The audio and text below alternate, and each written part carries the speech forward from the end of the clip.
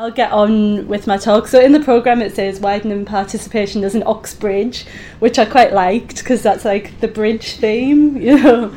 I actually hate the word Oxbridge because what is this mythical Oxbridge? Is it somewhere between Oxford and Cambridge? Is it like, it's like the Nike of universities, isn't it? Oxford and Cambridge, like everyone likes it because it's quality, but it's also a little bit chavvy as well. So don't tell anyone at Oxford I said that.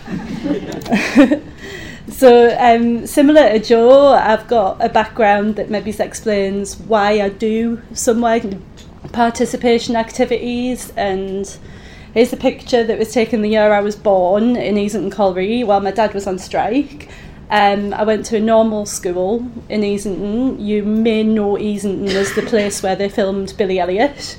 And it's very much a mining village that now has not much left there since the mine shut. I did my A-levels at Durham Gate sixth form because you didn't do A-levels at my school. It didn't have a department for that. And then I went on to University of Edinburgh, which was amazing, to do my undergrad, stayed to do my PhD. University was the place I was supposed to be. I'm still there, obviously, so that's quite good. But what I guess is unique to me is that I knew from a very small age that I wanted to go to university and be a doctor. So I was lucky because my mum and dad said that's fine, and I knew about it. But a lot of the people that I'm going and talking to don't necessarily know this. So I did my first postdoc at Macquarie University in Sydney, and it's quite nice that there's an Australian connection with a few people in the room. I never went to Newcastle. I did go to Coffs Harbour, but yeah, it's lovely there. And then I came back here because I wanted to move back to the UK to do a postdoc at Oxford University, which is where I am now. And these are some guys that you'll see walking around Oxford solving crime. Yeah. Haven't seen the one on the haven't seen the one with the grey hair for ages, but Kevin Whately's everywhere. So what does an academic mean? So when I was invited to this conference, the first thing that sort of occurred to me was I have no idea what the title means. So it's bridging the divide between an academic and a practitioner, and I sort of went, are they not like the same thing? You know, like I'm an academic and I practice like widening participation. So then I had to put a different kind of thinking head on, probably the kind of thinking head that you all use, and say like, oh, there is maybe a bit of a difference. So I thought I would explain what academic actually means to me. And the first thing's data, more data. This is radio sensitization in bladder cancer. Don't worry, I'm not going to go into that very much further. More data. This is really ugly. This experiment didn't work, which I'm sure you can all tell. More data and more data. And that's all the data I'm going to show you today. So relax. Being an academic's fun. You're allowed to be creative. Speaking of divides a lot today, people talk about the divide between science and like everything else. The divide between science and the humanities, the divide between science and the real world, the divide between science and the arts, right? We're all in it together, actually. So you use a real part of your creative brain to be a scientist. So every day I get to go in the lab, be creative and invent things. It's wonderful.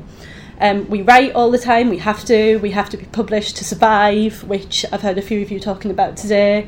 I think that you're starting to feel the pressure of that in a similar way to how we feel the pressure of it, which is constant.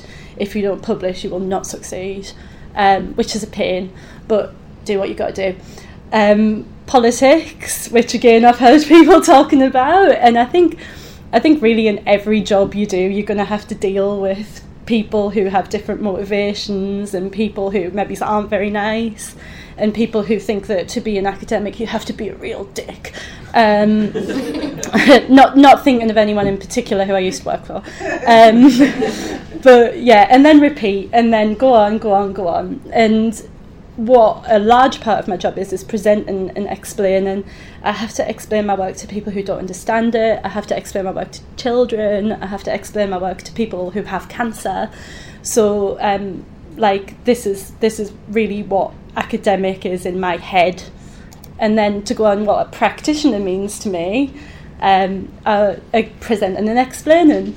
So science wants to reach a wide audience. We're really socially inept, but we really want to talk to people. Like, you walk into my lab and say to someone, what are you working on? And they'll go, come with me.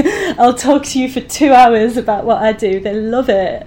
And we want to reach a wider audience. So there's a great big overlap between that and widening participation, because when we engage the public, we're often talking about children who are excited about science still. And I've put a quote from Nicholson, who is also Lieutenant Uhura, and she says, science is not a boys' game, it's not a girls' game, it's everyone's game. It's about where we are and where we're going.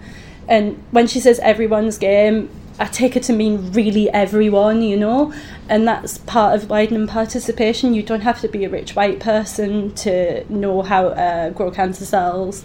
In fact, it's better for cancer research if we have a lot of different people, because, as I was telling you about creativity, we need different points of view to solve the problems, because they're really hard, these problems that we deal with. You know, like, I mean, I'm working on bladder cancer. It'd be really nice to cure it, right? So more people, the better. And that includes you all as well, you know. I see a few faces go like, oh yeah, science, scientists do their thing. But you can all join in as well, like find someone to explain it to you. Maybe we both need to sort of reach out to each other a bit more, because a lot of scientists are not very good at talking to people, not playing on any stereotypes. I will not perpetuate stereotypes about scientists, look. But then also, you guys have to think, oh, it was something I didn't like at school. It's not like that. It's not like that. So a divide. Is there a divide? My first thought when I saw the title of the talk was no. My second thought was, oh, yeah, maybe, yeah. So I just needed to think about it a bit more. It was the great quote someone mentioned earlier about being very intelligent but not thinking, which is what a lot of the practitioners in science are doing. We're being very intelligent, but we're not thinking about widening participation. We're just going through the motions. Our public engagement officer phones up and goes, do you want to come to a careers day? And you go, yeah, and you do it, and it's done.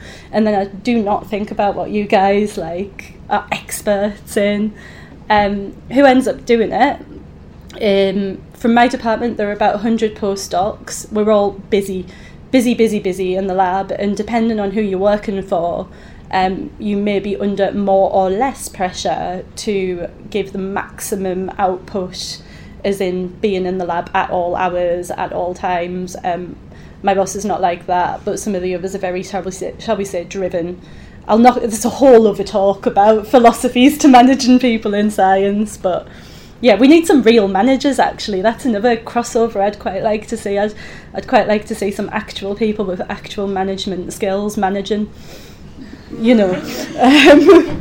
But anyway, I've digressed. So the people who are doing it, so this is really my experience as women. I've put mostly in brackets in case there are any meninists, but I don't see any. And we have people who are experimenting with alternative careers. So it was really interesting what Tom was saying about not being able to go between admin and different areas of the university and academia, and actually going out of academia is something that a lot of people find that they need to do, because the pyramid narrows as you're going up in science, and you can just get sick of it. And you know, like, you might still love science, but it comes a point where you're just sick of being rejected for grants.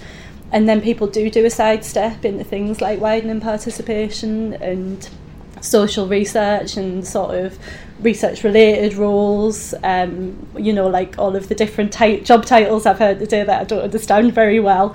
They're the kind of things that people like me can do if they don't want to be an academic anymore. But you're always an academic, is what I'm hearing. And also lucky people with lots of time and an understanding supervisor. And I think I fit into that category because I do want to be a group leader and have my own group. But it's becoming increasingly recognised that we need to do outreach to be a well-rounded scientist. you know, like I could be a lab monkey and do loads of experiments, but it doesn't mean that I'm good at science. Science is communicating. And like I've highlighted again, people who have no academic background in widening participation, we don't know what we're doing. So you guys give us the protocol and we'll follow it. We would, you know, like give us a list of instructions. We're really good at following them. I always show pictures of fluorescent cells because people like them. I don't do that, but all of my experiments are like graphs, so they're less exciting.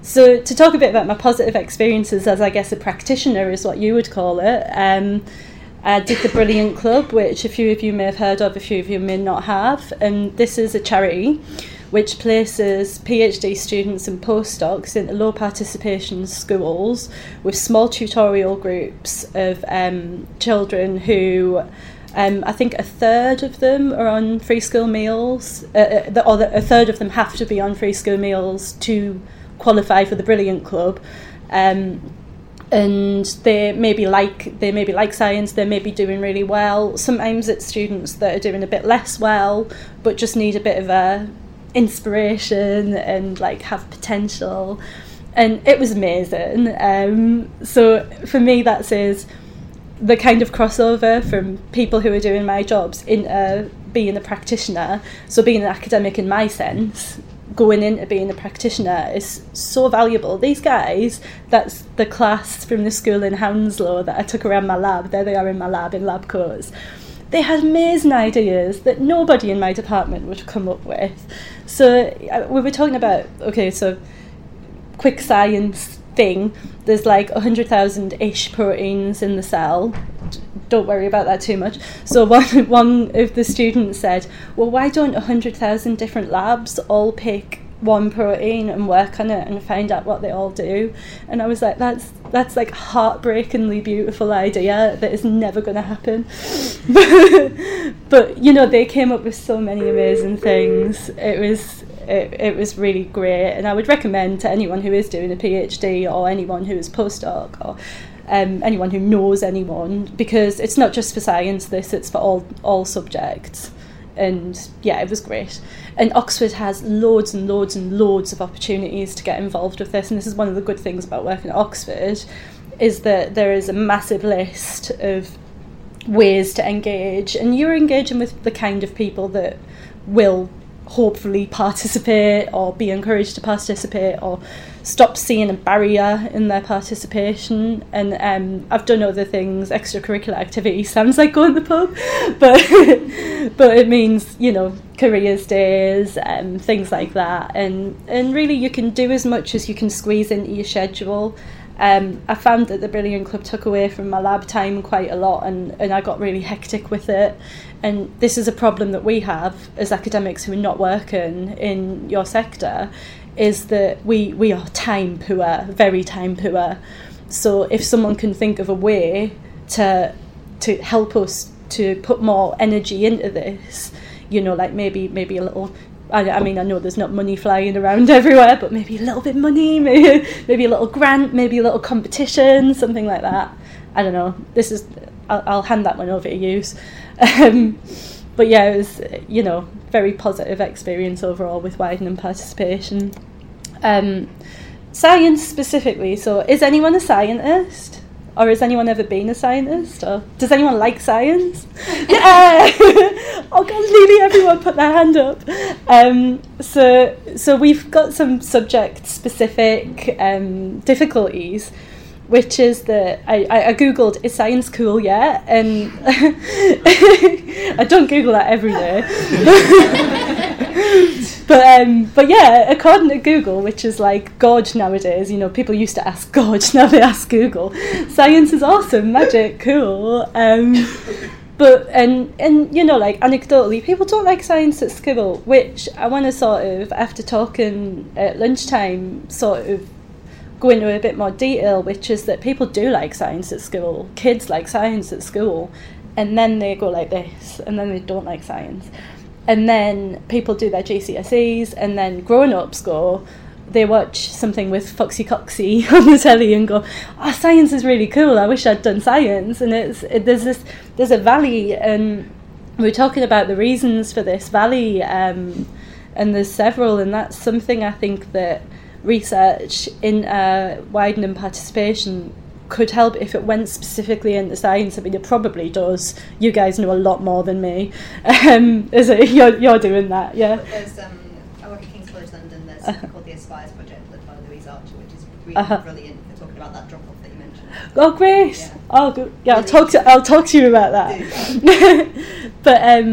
But yeah, so it's something in the middle, and also girls, you know, like, that's really sad. Look at my little Lego woman. She's on my desk. I got special hair for her that's like my hair. And yeah, like we I don't know, I say we, everyone needs to do a lot more. I'm talking about the media, I'm talking about teachers. Doing science is great. People don't know my job's a job, which is something that I find very often with the kids that I talk to from the Brilliant Club. They're like, what do you do every day? I took them to the lab and showed them, and they were like, you can do this for a job? And I'm like, yeah, loads of people do this as a job, but nobody actually told me at school that this was a job. When I left school, I kind of wanted to be a doctor. I kind of liked biochemistry, but I didn't know what it entailed to be a biochemist. And getting that point across is something that has to be done, but I think everyone's working on it, to be honest.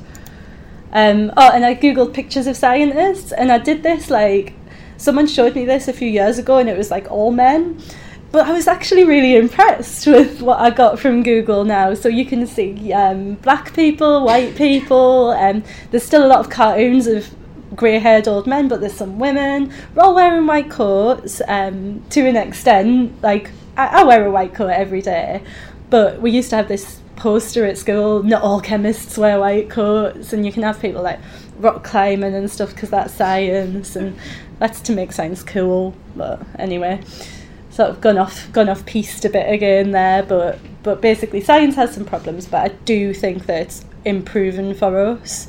And, like, as a favour, I'm going to ask all of you to sort of think about science. Like, over the weekend, have, like, a 10-minute sort of Google about something sciencey that you're interested in, and maybe you'll tell someone about it, and, you know, like, ripple effect. It would be nice.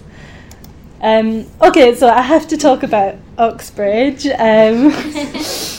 I've ended up at Oxford, not through targeting it. So I was in Australia and I knew I wanted to move back to the UK. My sister lived in London with a baby, so I said I want to go somewhere near her, or I want to go back to Edinburgh because it's the best place in the world. So I applied for a few jobs and I got a job at Oxford, and I ended up at Oxford. And widening participation in Oxbridge is again something that I'm sure a lot of you have done research into and read about and things like that. And I find it personally very hard to encourage people because I think I would hate it as a student. I am intimidated when I walk into a room full of people wearing the sub-fusk gowns, and I'm a grown-up and I work there and I'm staff and I'm established and I'm Dr. Nicholson, and I walk into a room full of students wearing these gowns and I feel intimidated. And if it was me when I was 17 or 18, that would have been 10 times worse. I would have felt so outside. But then does the image fit reality? Sometimes you can be a normal student at Oxford. They make it difficult for you with all of the requirements to live and eat in college, like boarding school.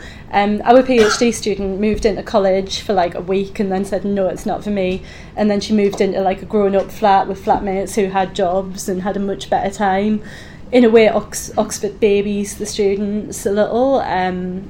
But there's tremendous advantages to working at Oxford. I've got access to everything I need in the lab, and lots of people work there who I want to work with. And in the future, that name on my CV is going to get me what I want. And that's what I want for people like me, who've grown up in small places, or have had even more difficulties than I have. I'm relatively privileged. Even though I didn't have a rich background, I'm still relatively privileged compared to most people in the world. So to be part of that vanguard, really, of people who going to widen participation in Oxford is going to be hard. I put up a letter here that my PhD student again sent me. The front quad lawn is out of bounds. Only people with an Oxford MA may walk on the grass. And it just makes me go, oh, walk on the grass, I'm going to walk on your grass. So, it's another difficulty, but Oxford's a lovely place, and I want more people than the narrow band of people who currently access it to get access to it, and I think it'll be an even better place. Not going to talk about the pig. So what I'm saying here is that we have to overcome some difficulties, and I have to believe that it is fair for people like me to enjoy the advantages of Oxford. I do believe that, and I have to succeed and make sure people know about it, because I'm a bit different to people at Oxford, some of them, but they should have a variety of people. So this is what widening participation means to me, overcoming these kind of difficulties for people. And I'll summarise. So yeah, it's been a sad week, I know, I'm sorry to remind everyone of this, but there's been a lot of talk about divides today, and within my field there are a lot of divides. I actually work at the life sciences, physical sciences interface, which means getting physicists to talk to biologists, which can be like really, really difficult. The physicists don't believe the biologists' data, and the biologists think that the physicists are totally unrealistic about what you can do in the lab. And then you've been talking about the difference between being a practitioner and being an academic, and how academics may slightly look down upon practitioners, whereas practitioners may be a little intimidated by academics for structural reasons. There's another gap, and that's between me and you guys. It's not so this table is the perception that science is a separate thing from what you all do, and we have an army of people who do widening participation in science and in Oxford, and if you guys could inform us and we could talk to you and tell you what's going on, then I think that would really help everyone. So let's put a bridge over that gap, like Barry and Mick Jagger, they definitely did it there. So let's also get together, and thank you all very much again.